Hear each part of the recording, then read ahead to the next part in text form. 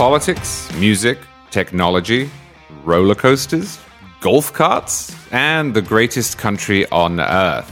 National Review's new show, the Charles C. W. Cook Podcast, that's me, explores the scenic highways and byways of American political and cultural life. Featuring interviews with leading writers, thinkers, and public figures, every episode offers a fresh perspective on the promises and challenges facing America. Don't miss out. Tune into the Charles C. W. Cook Podcast on Apple Podcasts, Spotify, or wherever you get your shows.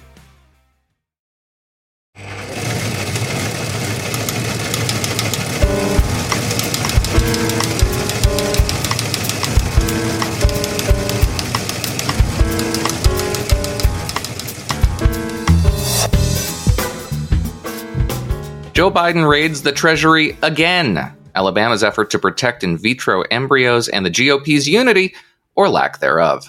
I'm Noah Rothman. Rich is out today, but in his absence, we're joined by Charles C.W. Cook, MBD, Michael Brendan Doherty, and Madeline Maddie Kearns. You are, of course, listening to a National Review podcast. Our sponsors this episode are Donors Trust and the Competitive Enterprise Institute. More on them later on. If for some reason you're not already following us on a streaming service, you can find us everywhere, from Spotify to iTunes. If you like what you hear here, please consider giving us a glowing 5-star review on iTunes. If you don't like what you hear here, please forget I said anything.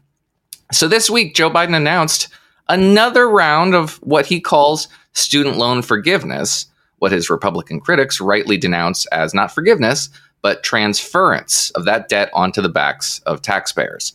All of $1.2 billion in this round, bringing the grand total of so-called student loan forgiveness to $138 billion. The president has tried to tailor these attempts in his efforts to raid the Treasury in support of his constituents with degrees to comport with the Supreme Court decision in Biden v. Nebraska, but Biden doesn't want you to know that. He said, quote, "The Supreme Court blocked it, but that didn't stop me. Charlie, he wants you to think he's being lawless. Why should we not oblige him?" Well, it depends what you mean.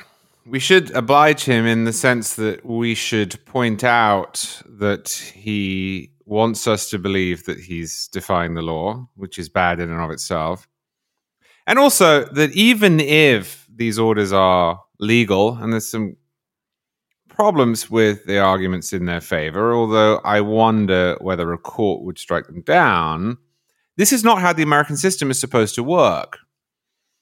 The latest round is being executed under what the Biden administration has called the SAVE plan, S-A-V-E.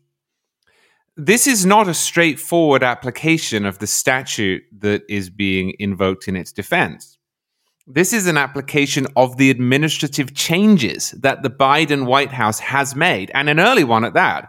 These changes are supposed to go into effect in July of this year. They've already been used and touted. Those changes are quite dramatic. They lower the time that one has to wait before one can get so-called relief.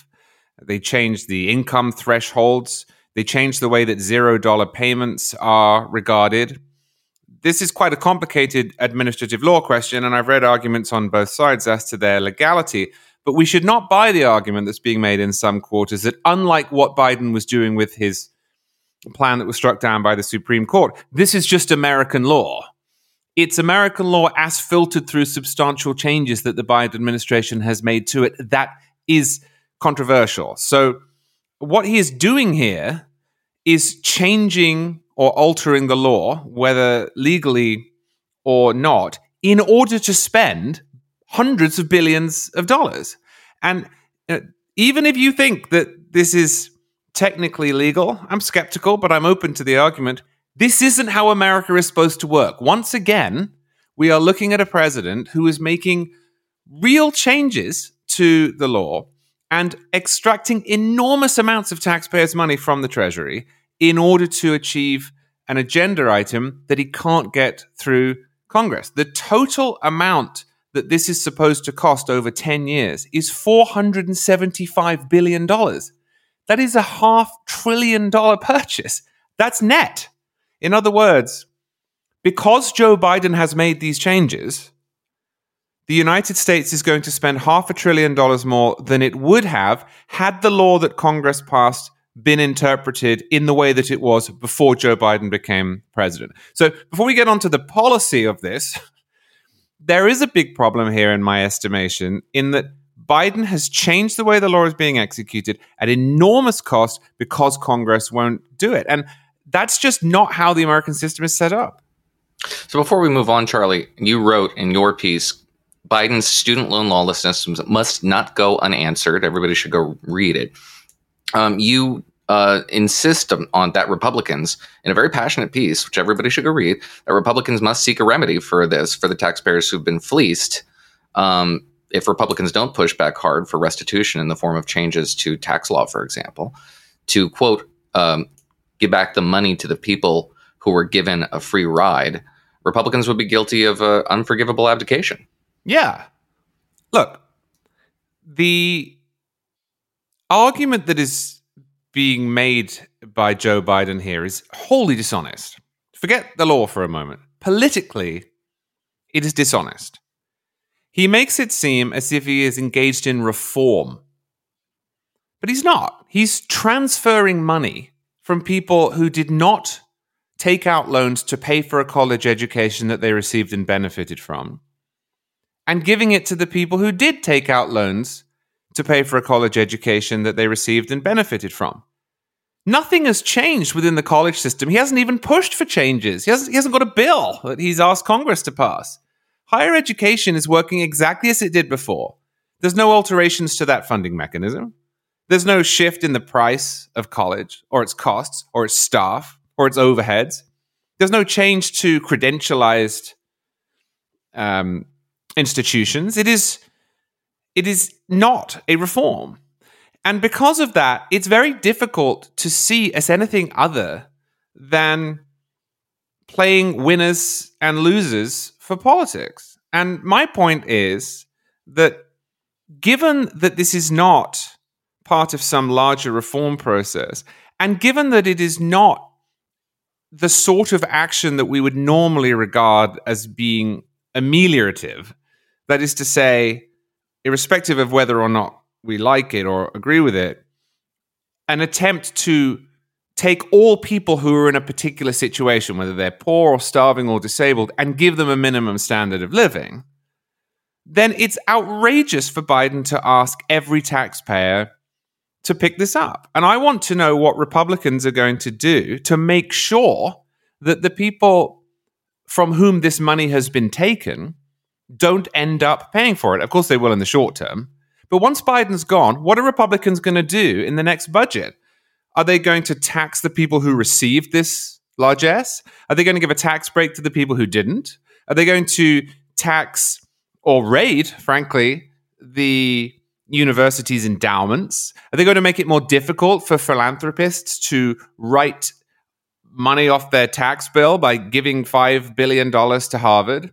I think that is an absolutely legitimate and necessary question. What are Republicans going to do to make sure that the waitress or the carpenter or the small business owner is not actually on the hook for this transfer of liability?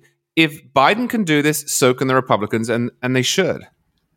Madeline, the New York Times on this maneuver noted with some palpable bitterness that Biden's, quote, piecemeal efforts have garnered him little praise. Poor fella.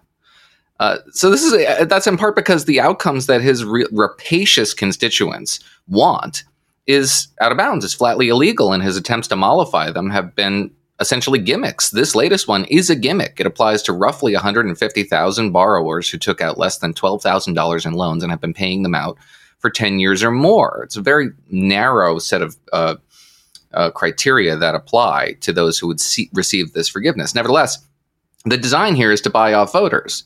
It's in the email that you're going to get. Congratulations! The email that you're going to get from Joe Biden will read, all or a portion of your federal student loans have been forgiven because you qualify for early loan forgiveness under my administration's SAVE plan.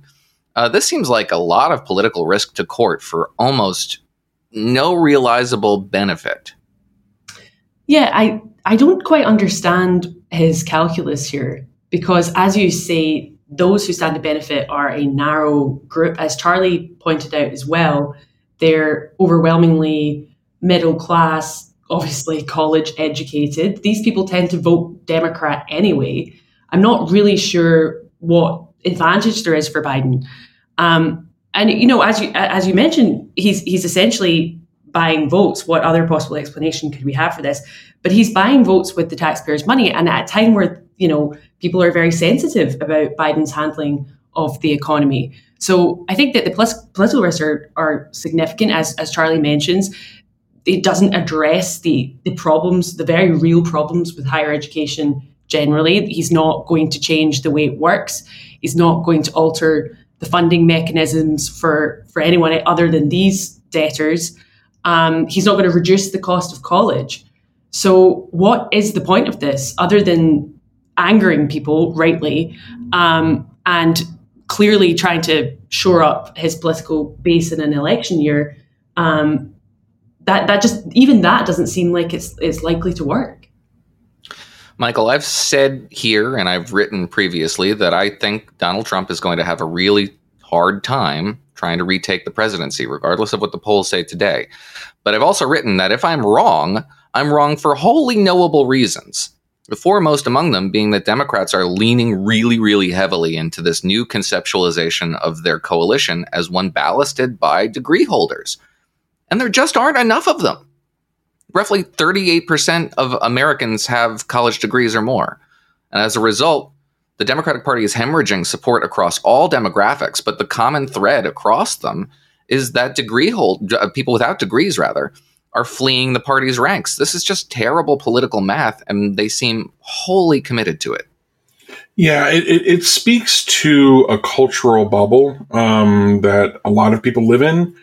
They talk about politics and conceive of politics as something, that they do on Twitter, online, with, the chattering class, in dialogue with media figures, et cetera, all of whom, or almost all of whom have college degrees. But the fact is, the Democratic Party relies also on, to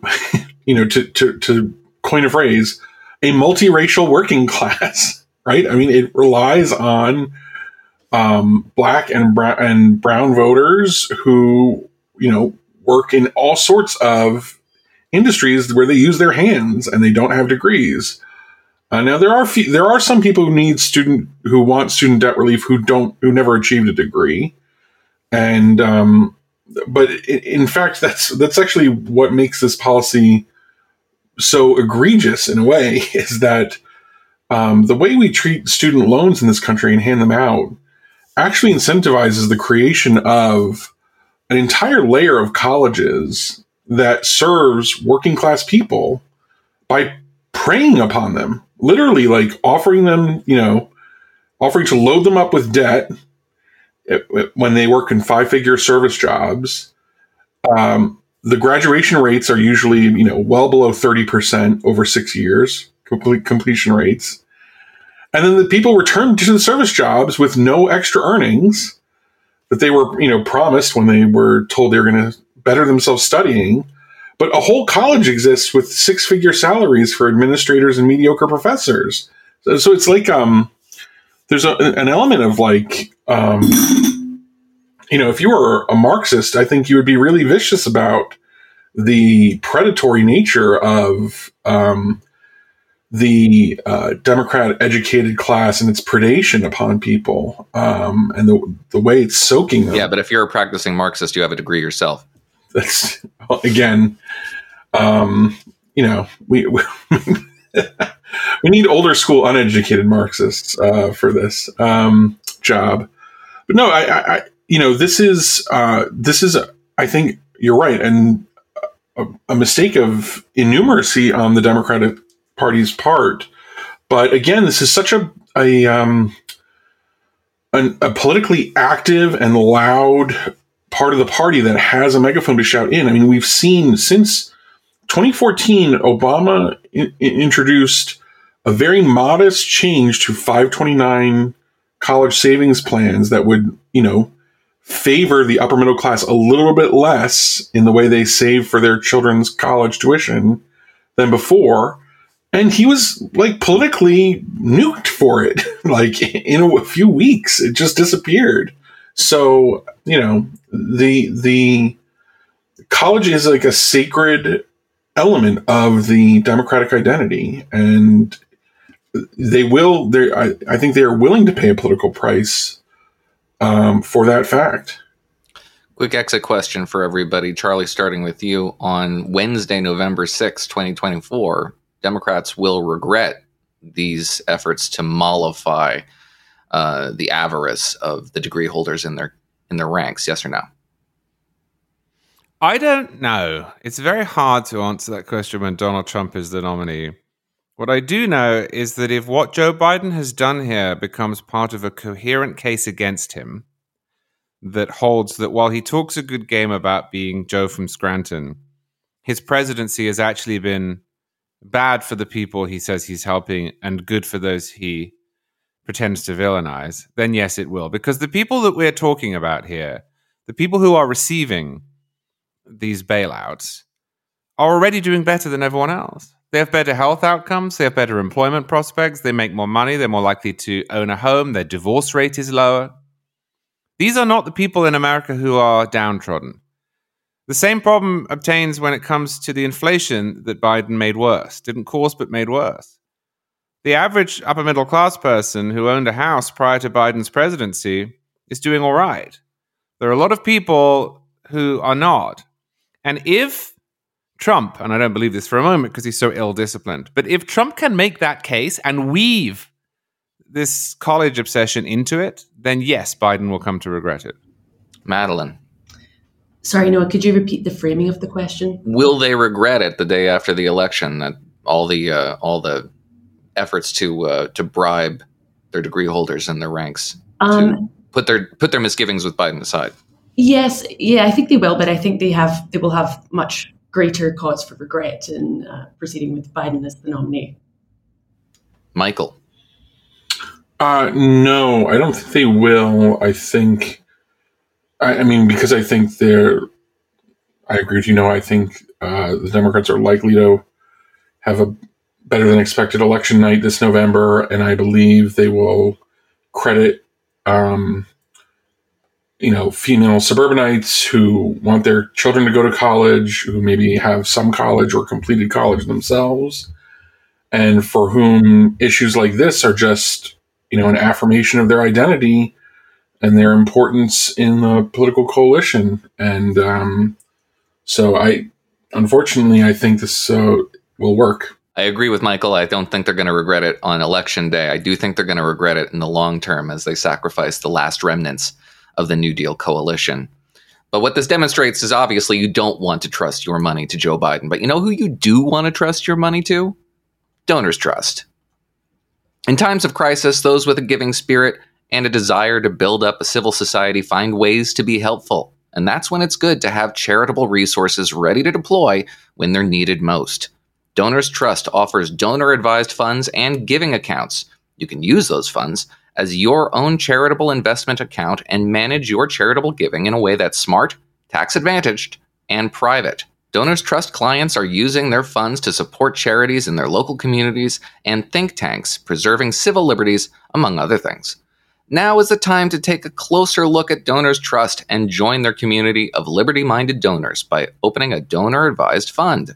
Go to donorstrust.org/editors for the ultimate survival guide to charitable giving, and learn how a donor-advised fund can preserve your ability to give charitably. That's donorstrust.org/editors. So, Madeline, the Alabama Supreme Court ruled this week that frozen embryos should be considered children with all requisite legal protections. Specifically, this ruling covers these embryos under the state's, Alabama's, Wrongful Death of a Minor Act, which lets parents sue for damages following the death of a child. The case was brought by several couples whose embryos were destroyed after a patient removed them from a tank of liquid nitrogen and dropped them on the floor accidentally, I would imagine, thereby creating this damage and opening up this lawsuit. The law in Alabama already protects unborn children, and it made no longer makes any exception for extrauterine children. What do you make of this decision? Yeah, so I think the case itself, so the plaintiffs are very sympathetic. These are obviously the embryo's parents, and I have no doubt had a sense of profound and very real loss at the destruction of these embryos, their children, and all the hopes and dreams that they hope to see fulfilled in them. Obviously, the place that was storing the embryos had let them down in a very serious way. But the question that comes out here is sympathetic, but what is the moral status of what they've lost? And I take very seriously this claim that the extrauterine child is a valid concept. I mean, in a sense, we're all extrauterine children, but I remember the secular atheist writer Christopher Hitchens saying this about the term unborn child, and I think this is equally true of extrauterine child. This is not the first time this has come up in a court. So a Virginia court last year, it was actually in one of these divorce cases where a couple had some embryos and they were disputing custody. This Virginia judge ruled that the embryos could constitute goods or chattel under a slavery era law. And I think this is beneath the human dignity of the embryos. And I think that this is more about the parental rights and protections that should come to people who are using IVF. But it's an issue, unfortunately, that is just not going to go away. This is an industry that, unregulated, is sort of the Wild West of reproductive technologies, as the United States ends up being for a lot of things. We've seen this with transgenderism. We see this with like late-term abortions that don't happen in Europe. European countries and Australia and New Zealand, they're much more careful about how IVF is regulated, in part because they recognize that this should be taken seriously and we should do what we can to minimize the collateral. Obviously, people have a wide range of views about IVF within the pro-life camp. And I think that there can be a bit of a survivorship bias with these things. You know, people think, well, IVF must be a good thing because look, here are all these people who are alive today because of it. And that's true. They are alive today because of it, and they're equal in dignity and value.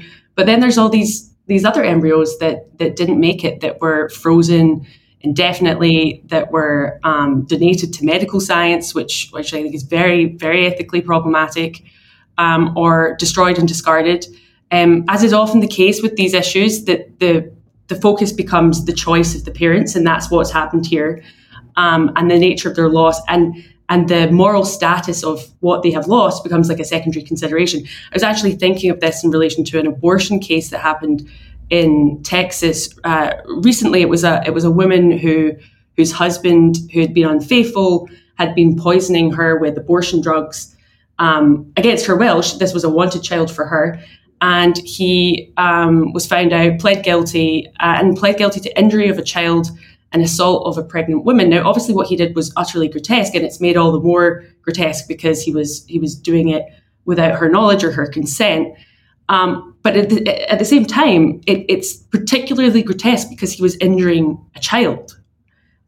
It wasn't that he was destroying her property. He did something that crossed a moral line. And I think these conversations are going to keep happening. The IVF industry in the United States is out of control. It is the Wild West. America is also a morally serious country and takes seriously moral questions. And so I think, I think I agree with the Alabama decision. I think extrauterine child is a valid concept in reference to embryos, and it will be interesting to see where this goes. So, Michael, the other side of that is that this ruling had the instant effect of compelling some IVF providers, including the University of Alabama at Birmingham Health System, to pause in vitro treatments instantly. So sometimes when we get, for example, abortion rulings, they can prompt abortion providers to perform theatrical contortions to illustrate the injustice of this ruling or that don't actually comport with the corners of the particular ruling. But this isn't that. IVF is an expensive process. It involves real investments from parents and grueling physical therapies. So these would be parents who are being treated at the University of Alabama system have to be crushed. And Democrats are obviously gleeful at the opportunity to showcase what they see as evidence of the pro-life movements desire to impose impediments on access to abortion at all stages of the pregnancy, including now extrauterine. Do Democrats benefit from this in ways that the pro-life community, even if it's a moral victory, a political victory, a political setback for them in the long run? I have a feeling that this has some benefit for Democrats politically. It's hard to say how much. I mean, obviously, these stories are heavily amplified by the news and news media. The number of people who pursue IVF is still relatively small. I mean, it's like 1%, which is not statistically insignificant, but it is small. It's a growing number.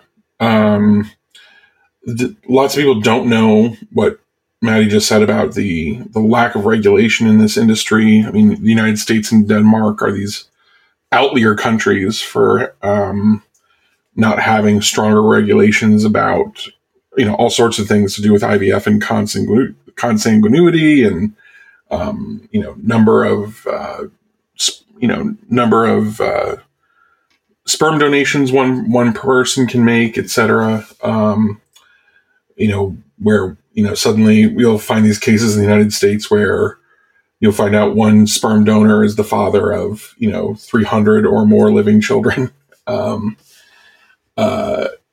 And so you have this bizarre risk of consanguineous unions possible between 299 half siblings if they're living in the same region of the country.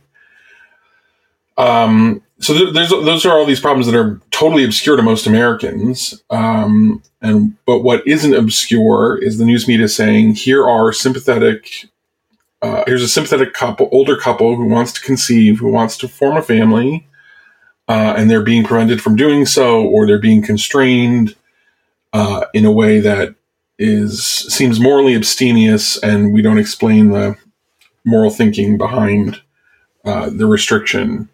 So it's also a sign that like a lot of religious conservatives also live in their own bubble and don't actually haven't actually made their thinking plain and common enough to understand to the rest of the country when we're debating these issues. Like I said, I think it helps Democrats, but just a little. I mean, this is still a very minority issue, and I don't think the terms are very well understood or commonly understood, except by those who are in some way involved in the process, which is very few. So, Charlie, both Madeline and Michael outlined what is before Republicans here, which is a campaign of education, and they don't seem inclined to do that. They got very squishy real quick. Right away, Trump advisor Kellyanne Conway shared polling with Politico that found that 86% of the public supports IVF, including 78% of those who identify as pro-life and 83% of self-described evangelicals. House Republicans are running away from the ruling. Pennsylvania Senate candidate Dave McCormick today said IVF is a, quote, ray of hope, and, quote, I oppose any effort to restrict it. Which is not the design of this ruling, but early indications are that that will be the practical effect of it. And yet, when Nikki Haley was confronted with the news out of Alabama, she welcomed it. And it would seem on its face to conflict with the careful needle threading that she was doing on the issue of abortion early in this primary race, although it's obviously not the same thing, but nevertheless, it's going to require on her part some explanation. And explanation is not something that candidates like to do. It puts them on the back foot. But it strikes me as confirmation of something I've thought for a while, which is that the logic of internecine competition within the GOP on the issue of appealing to pro-life voters will lead to politically risky stances on abortion. The logic will compel Republicans to gravitate towards something like a federal ban, 6 to 15 weeks, who knows, because that's where the center of gravity on the Republican Party is. All right, well, let me take this in stages. I'll start with the last thing you said. it's entirely possible that the internecine warfare that we are seeing will lead the Republicans to take controversial positions. Perhaps this is one of them. You mentioned a federal ban on abortion, 14 to 16 weeks. The polling on that's really good for Republicans. Whether it would be after the debate had been twisted, I don't know. I, as our listeners know, don't believe that the federal government has an enumerated power that allows it to regulate abortion either way. I don't think that Congress can ban abortion, but the public doesn't seem to care about that. So I'm not entirely convinced that that position, which I think is going to be Donald Trump's position, for what it's worth, will be unpopular. On the question of this IVF ruling, I want to separate out the law from the two questions we've discussed thus far, which are political and moral. This decision was made by a court. That court was obliged to follow the statute that it was considering. That statute seems to me to mandate this ruling. It's not just the majority opinion that concludes that human embryos are included under the statute's umbrella. So did the dissent. And that's not because of Dobbs. That was the case prior to Dobbs. Now, one can argue about whether that should be the case.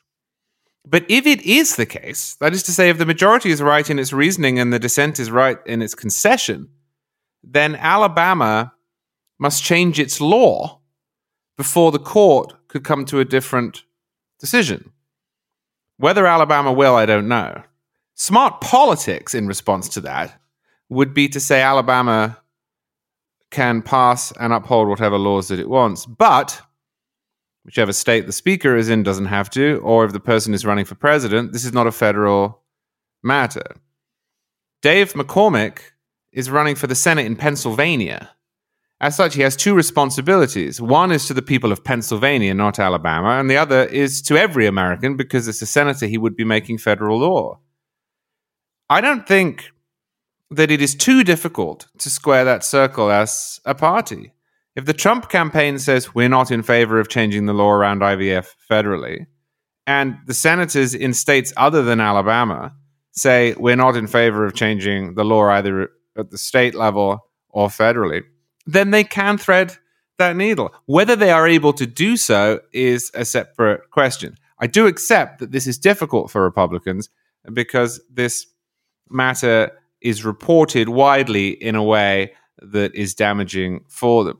But I would rather, if this were the choice, I would rather deal with the political consequences of the court upholding the law than I would see our courts refuse to uphold the law out of fear that some knock-on consequence somewhere will be bad for some politicians somewhere. And those are, I'm afraid, the choices. On the moral question, I'll be perfectly honest with you, I don't have a view on IVF because I've never really thought about it.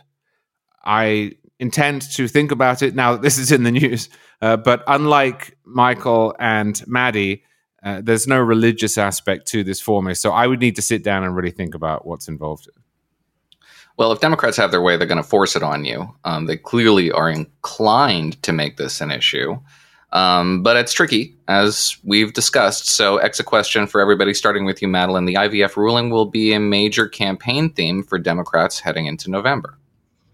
I think it's going to be part of their Republicans are attacking reproductive rights package. They've done that already with contraception.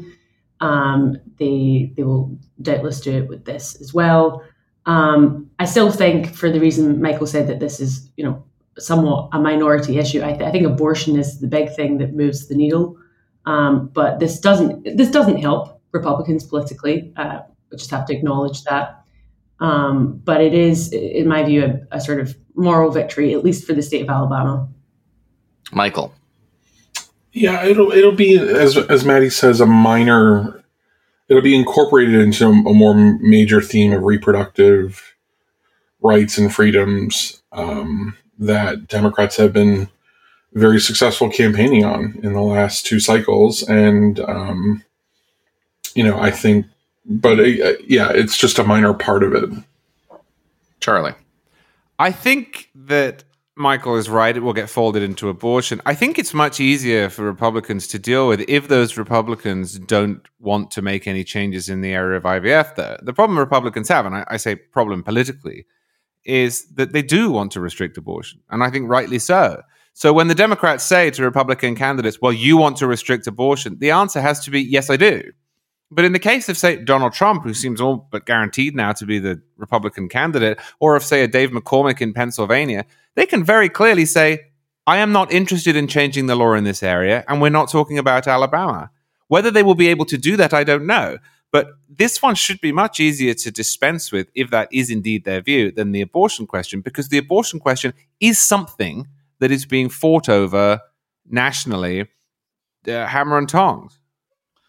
Yeah, I can kind of see that. I can see an effort on the part of Democrats to attempt to make this part of their argument, but it is so ancillary to it that railing against the social compact that prevails in Alabama will end up being more of a digression than an argument against the Republicans' outlook on abortion, and it will feel to Democrats like they're having to do the explaining rather than the Republicans that they would like to force on their back foot. So I don't expect it to be a major feature of their argument. Let's take a break real quick to hear from our second sponsor of the day, the Competitive Enterprise Institute. Our friends at the Competitive Enterprise Institute are back with their new episodes of their breakout series, How the World Works, a podcast hosted by author and political commentator Kevin Williamson. If you're not already listening to the show, each episode, Kevin sits down with a notable guest for candid conversations about the jobs they've had and the role of work in the economy and our social lives. From flipping burgers and tending pigs on a farm to leading special ops missions in far corners of the globe, some of America's best thinkers discuss the jobs they've had that informed their outlook on life and future careers. In a recent episode, Kevin sat down with Jonah Goldberg, both of whom are old friends and colleagues of National Review, for a fascinating conversation about the ins and outs of Jonah's decades-long career in media. So be sure to listen to How the World Works wherever you get your podcasts, or visit cei.org/howtheworldworks. That's cei.org/howtheworldworks. So I wanted to get your guys' take on a recent item via NBC News' Chuck Todd, what I thought was rather fascinating. He threw some cold water on a narrative preferred by Democrats that the GOP is wholly united by Donald Trump and has remade itself in his image. Democrats are aided in that effort by establishmentarian Republicans who have done their best to broadcast their total support for Donald Trump. But Todd observes that on both the ideological level, the big questions of conservatism, the role of government broadly, the Republican Party is disunited. And tactically, they're disunited, as best exemplified by the paralytic GOP House majority. Quote from Todd: "A basic rule of politics and sports says that the team that is more internally divided loses more than it wins.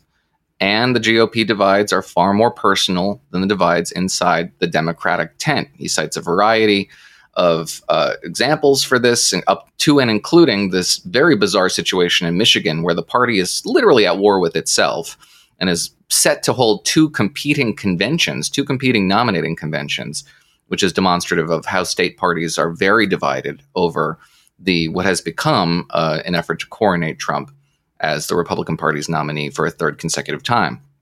So this rang true to me when I read the Trump campaign's reaction to remarks that Ron DeSantis gave in a private call with supporters.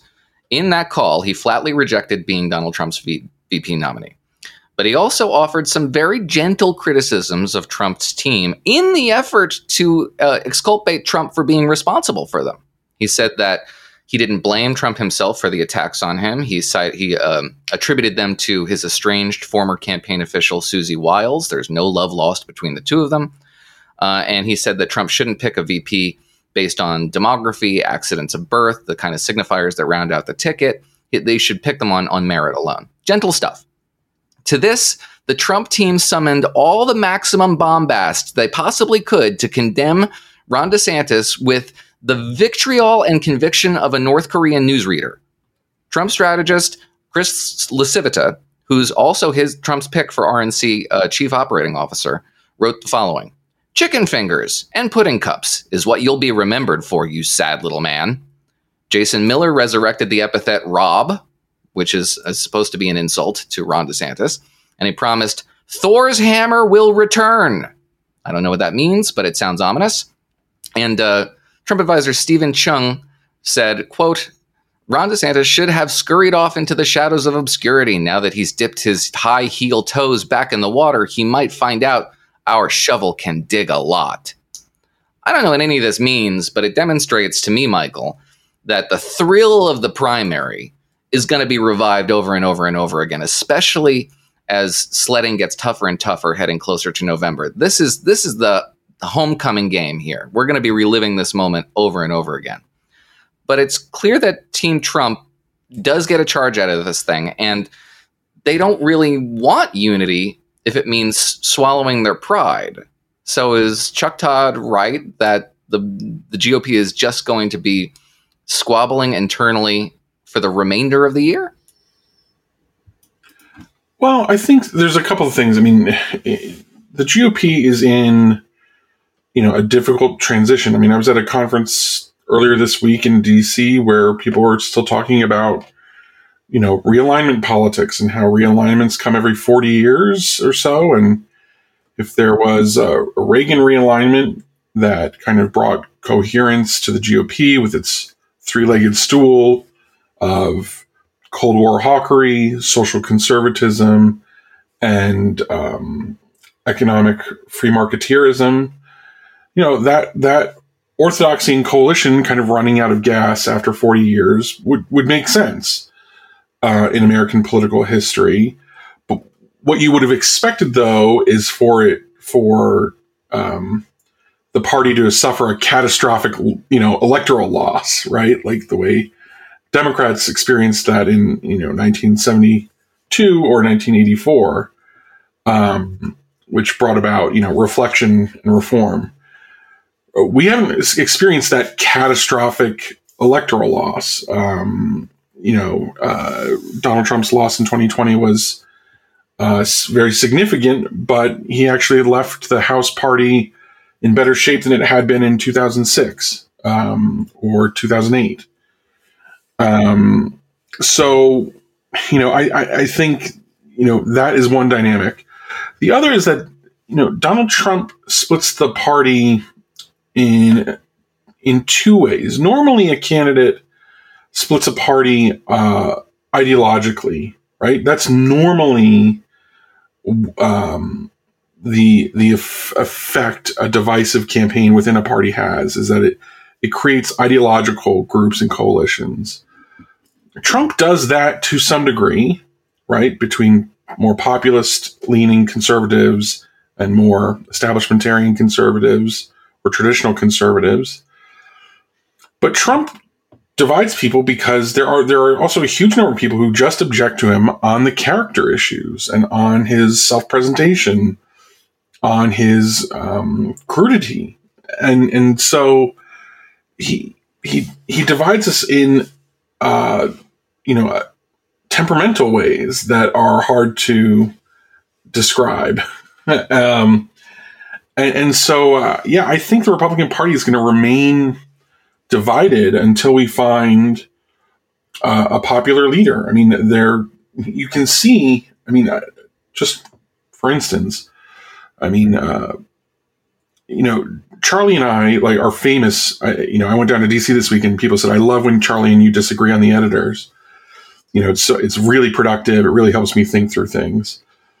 And I love that too. And yet Charlie and I both would have been thrilled for Ron DeSantis to be the nominee of the party because we both look to him as someone who could put together a winning, successful, and worthwhile governing coalition that can succeed in doing things both of us like. And that's what you get when you get a politician who can, in his races, put together, a 20-point win. That's not something Donald Trump can do nationally, and we don't have a figure in the party that can do that nationally. Until then, we'll be searching for unity. So, Charlie, I guess we shouldn't ignore the countersigns as we hear reports now from the Trump campaign, or at least the people speaking for the former president, that he plans to subordinate his feud with, for example, Larry Hogan, former Maryland governor, for the good of Republican chances in Maryland as he's running for U.S. Senate. Do you think he can keep that up for 2 seconds once Hogan responds to some reporter's question about the latest Trump scandal in the negative? I certainly don't. I can be heard on the first few hundred episodes of this podcast saying, if only Trump could. And I can be heard on the 300 or so we've done subsequently saying Trump cannot. Because this isn't a matter of calculation. People who are particularly scared of Donald Trump and his potential actions often make him seem like a mastermind. Here's what they're planning. What he meant here was, look at how they're laying the groundwork. No, really. That isn't to say Trump isn't a problem or hasn't done some terrible things, but he is unbelievably capricious. He's childlike. He lashes out. So no, I don't think that he can keep it going. What I do think is that he has assembled a good team around him that may manage to sand off some of those edges, or at least channel his whirlwind personality in ways that are more productive. I am as surprised by this as anyone. But I keep speaking to people who know a great deal about practical politics, the sort of area in which I have no expertise whatsoever. And they keep telling me that Trump's election team, both within the primaries and presumably soon in the general, is elite. That's going to help. It's certainly a surprise to me because I had been informed that he would not be able to find anyone to work for him. So, yes and no, I suppose. But the candidate is the candidate, and he's always going to cost himself votes and get nothing in return. And this is, all else aside, this is the most frustrating thing about him from an electoral perspective. I'm not voting for him anyway. But from an electoral perspective, you look at the guy and you think you're not doing that and dealing with the consequences. You're doing that for no reason, and you'll have to pay the consequences. And that's the odd thing about him. So yeah, he will go after a Senate candidate here or a representative there. He will lash out at people that he needs. The La Civita quote you mentioned was a good example of that. What did he get out of that? What did he get out of that with DeSantis? That didn't come from Trump. That came from the people around him. I know. I'm saying he will do that. They will do that. But he's, I don't know. He's incapable of it, and it's really going to come down to whether or not the country is so annoyed with Joe Biden or worried about Joe Biden's age that it says it doesn't mind. So, Madeline, this might come as a shock to everyone, but right now, as we speak, CPAC is happening. To call it a low-key affair is an understatement. There's very little attention being paid to this year's events, and the pictures that I've seen from the floor make it appear rather abandoned. I don't know if that's an angling issue or whether that's a real assessment from the people who are there, but it does seem like this is less of an affair than it had been in previous years. And why wouldn't it be? There's no room on the agenda for the also-ran presidential aspirants who would typically expose themselves to a CPAC audience. No ideological debates over the future direction of the conservative movement or the country it hopes to lead. It's become an exercise in Trump cheerleading with a lot of hostility directed toward the holdouts, foremost among them being Nikki Haley, and a ton of praise for people who are not at all conservative. Folks like former Democratic Rep Tulsi Gabbard from Hawaii and El Salvadoran President Nayib Bukele, who, along with his allies, summarily reinterpreted the Constitution to stay in power. Already, you can see the appeal. As entertainment, it makes sense that CPAC would be sleepy because there's no friction. There's no desire for tension. It's a display of false unity, and a shallow one at that, insofar as there are very few participants in the exercise. There's always a risk of overanalyzing this thing, but let's risk it. What does this tell you about the conservative movement and the Republican Party? Well, it's sort of a microcosm of the divisions and dysfunction you were just talking about. I mean, you're right. CPAC used to be a forum for a wide range of conservatives to debate and hash out their differences. And they were united by the idea that they had a common enemy. And, very much like the modern Democratic Party, I think, as much as they have their ideological divisions, they're able to say things like, we're on the same team. I mean, AOC said that after the special elections in New York. She said, I have my differences with Tom Susie, but we're on the same team. That just is not where the GOP is. So naturally, CPAC's shrunk. It's very MAGA. The outsized media interest is sort of dwindled somewhat. It's you had Matt Schlapp, the chairman of the American Conservative Union, begin with this completely absurd overstatement that Trump is this unique American who's being persecuted, who's being tortured, who's a victim of the democratic policies based on the world's worst dictators, whether it be Putin, whether it be Xi. And when you consider recent news about Navalny, or what's happening with the Uyghurs, this is just I'm quick to point out that a lot of the attacks of Trump have been misuse or abuse of power, and they're certainly partisan. But this is, come on, he's not being tortured. It's a ridiculous overstatement. And as you say, there's a temptation from the outside to kind of think of this as being irrelevant. I got a kick out of the fact that they had Liz Truss there, the former Prime Minister of Britain, if you can remember. She was very short-lived, or short-lived, as Jane Ordlinger would say. And she has this reputation for political shape-shifting and opportunism, so it's kind of hilarious to see. And she was doing her best Trump impression. She was. About her own experience being ejected from Tory leadership. Yes, no, exactly. She had her own persecution narrative. I mean, a big part of that is that she's trying to sell her book. She's got a book coming out. I mean, why not try sell it over the Atlantic? But yeah, it's very tempting from the outside to say, oh, this is irrelevant. What a MAGA circus! What a carnival! But the danger with that is, depressingly, this is not so much irrelevant as representative.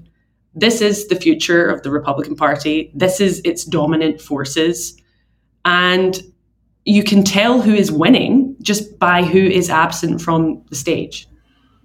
Well, can I just jump in real quick? I have a slightly different take on CPAC. I think both the combination of the outlandishness and then what you observed, Noah, and some of the photographic evidence, which is a marked drop in attendance and interest.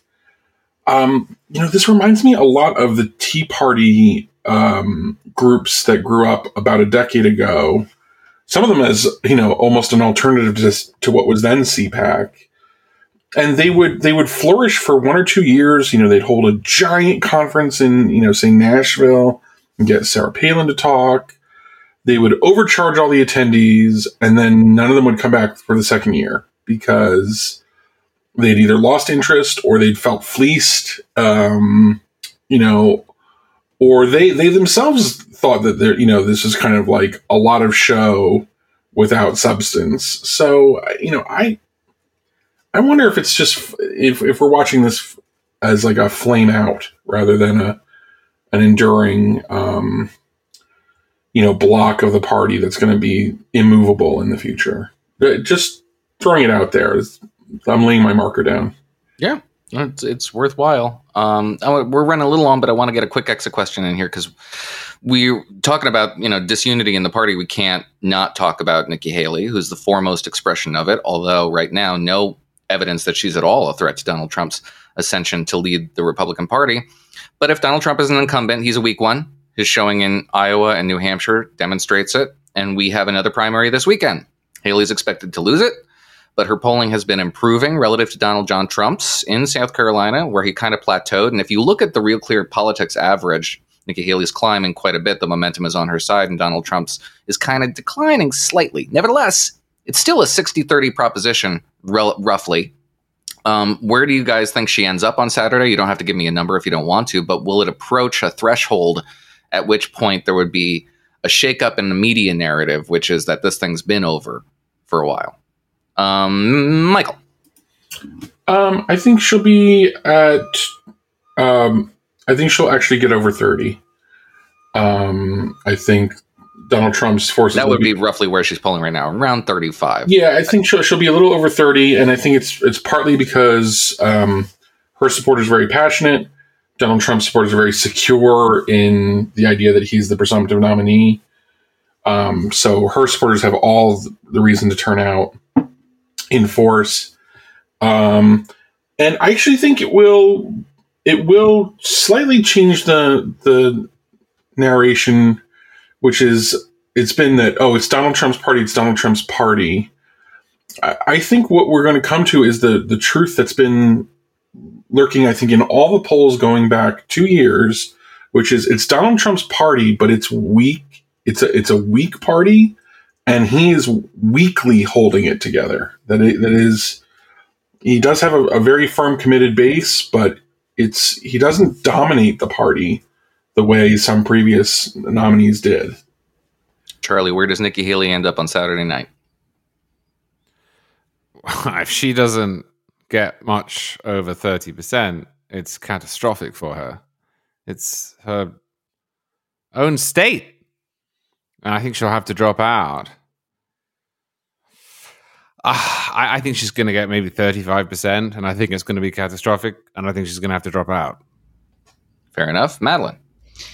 Sadly, I agree with Charlie. I'm going to put myself out on the limb here a little bit, and I think she approaches 40%. Maybe not quite cresting it, but approaching it 37, 38 in ways that outperform her polling. The momentum is on her side. It's a weird Saturday contest. It's an open primary. There's much more interest in her campaign given the state of Donald Trump's inevitable ascension to lead the parties. So I think she gets close to 40%. I don't think she crests it. But there will be a bit of a story over the weekend about how, this is kind of a shakeup, and then by Monday we forget about it. So we'll see.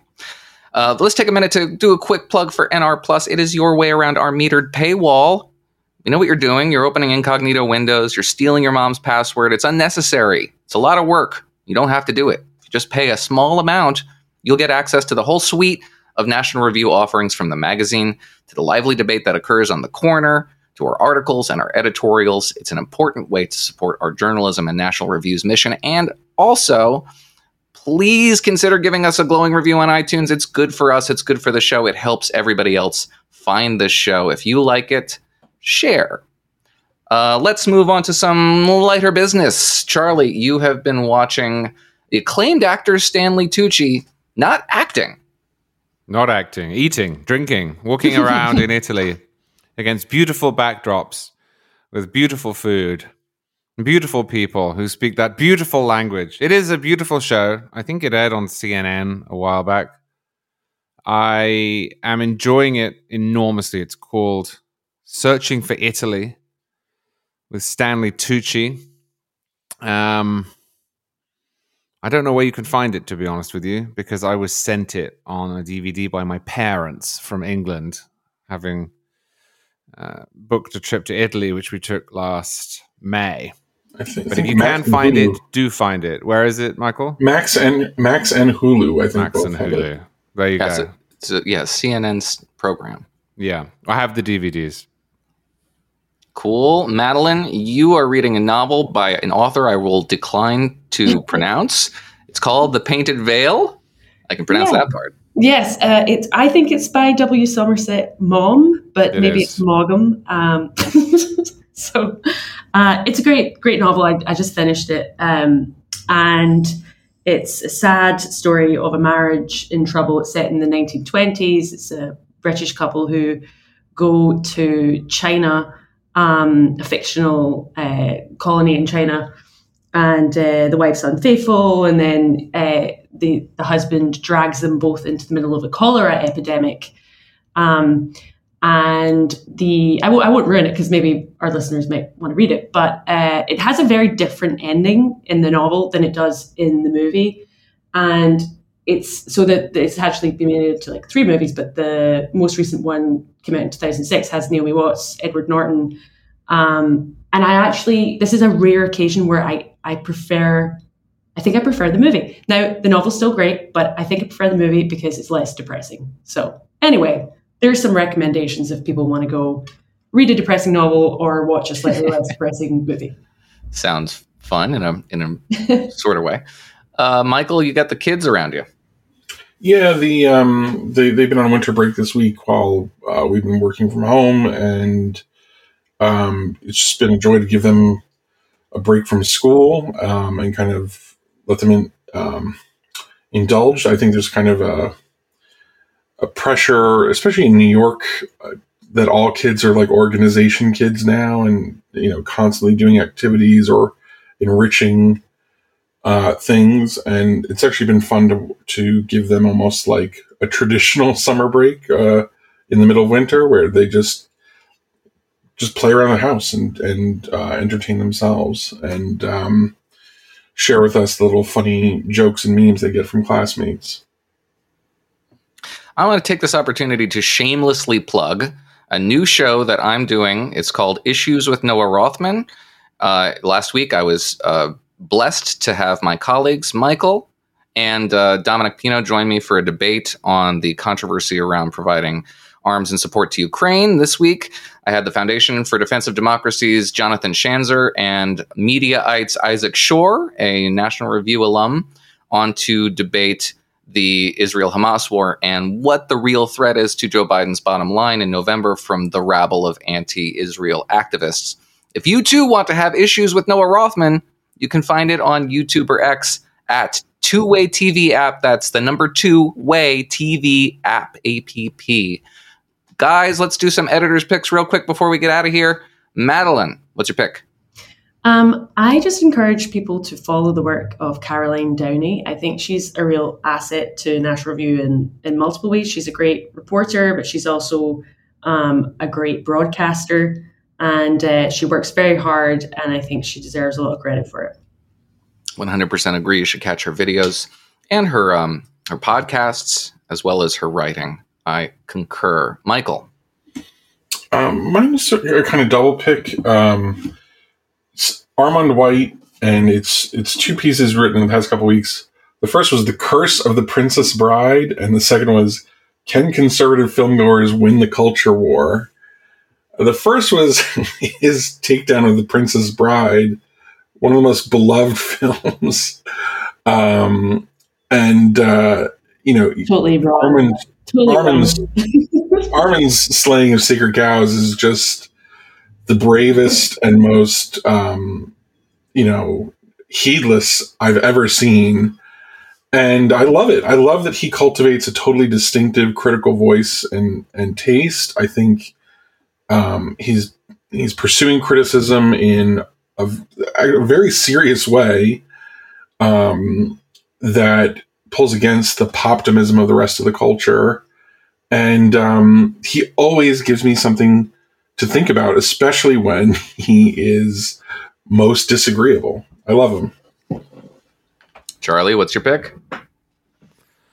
Well, as you know, I'm a big Jim Garrity fan, and he has a post this morning. Why does the president need note cards to talk to donors? Now, this is an excellent post, but I must quibble with the opening, which is, no, it's not the biggest deal in the world to hear that President Biden now uses note cards when giving remarks and answering questions at his closed-door, high-dollar campaign fundraisers. I actually think it is. I think it is the biggest deal. Or at least it is a big deal. I don't know why people keep saying, but her emails. Oh, but his age. If he cannot function without note cards, then he can't be president. Anyway, Jim and I seem to agree on the rest of it because he goes through and explains exactly why it is, in fact, a big deal, which it is. And the best part about this post is it gives all sorts of examples. I have a sort of general impression of Biden as being out of it and unable to answer questions and giving wrong answers and telling lies and mixing people up. But Jim has some choice examples of this in this post that you should read and then conclude that I'm right. And in fact, it is the biggest deal. I'm going to cite Jeff Blair's Yale University decides it needs better students again. Yale is joining in a movement to reinstate standardized testing as a requirement for evaluation and admission. And they note that the effort to do away with standardized testing actually disadvantaged minority applicants in poorer schools, which is exactly what the objection was in the first place from the supposed troglodytic right-wing racists. Jeff writes, no, it's because a test-free policy simply made the resulting class not only dumber, but whiter as well. Yale is returning to testing requirements not only in the hopes of amenitizing the meritocracy so much as making sure it still remains properly racially calibrated. Indeed. That's going to do it for us. You have been listening to a National Review podcast. Any rebroadcast, retransmission, or account of the show without express written permission of National Review magazine is strictly prohibited. This podcast has been produced by the incomparable Sarah Schutte, who makes us sound better than we deserve. Thank you, Charlie. Thank you, Madeline. Thank you, Michael. And thank you to the absent Rich Lowry. And thank you to our advertisers, Donors Trust, and the Competitive Enterprise Institute. And thanks especially to all of you for listening. We're the editors, and we'll see you next time.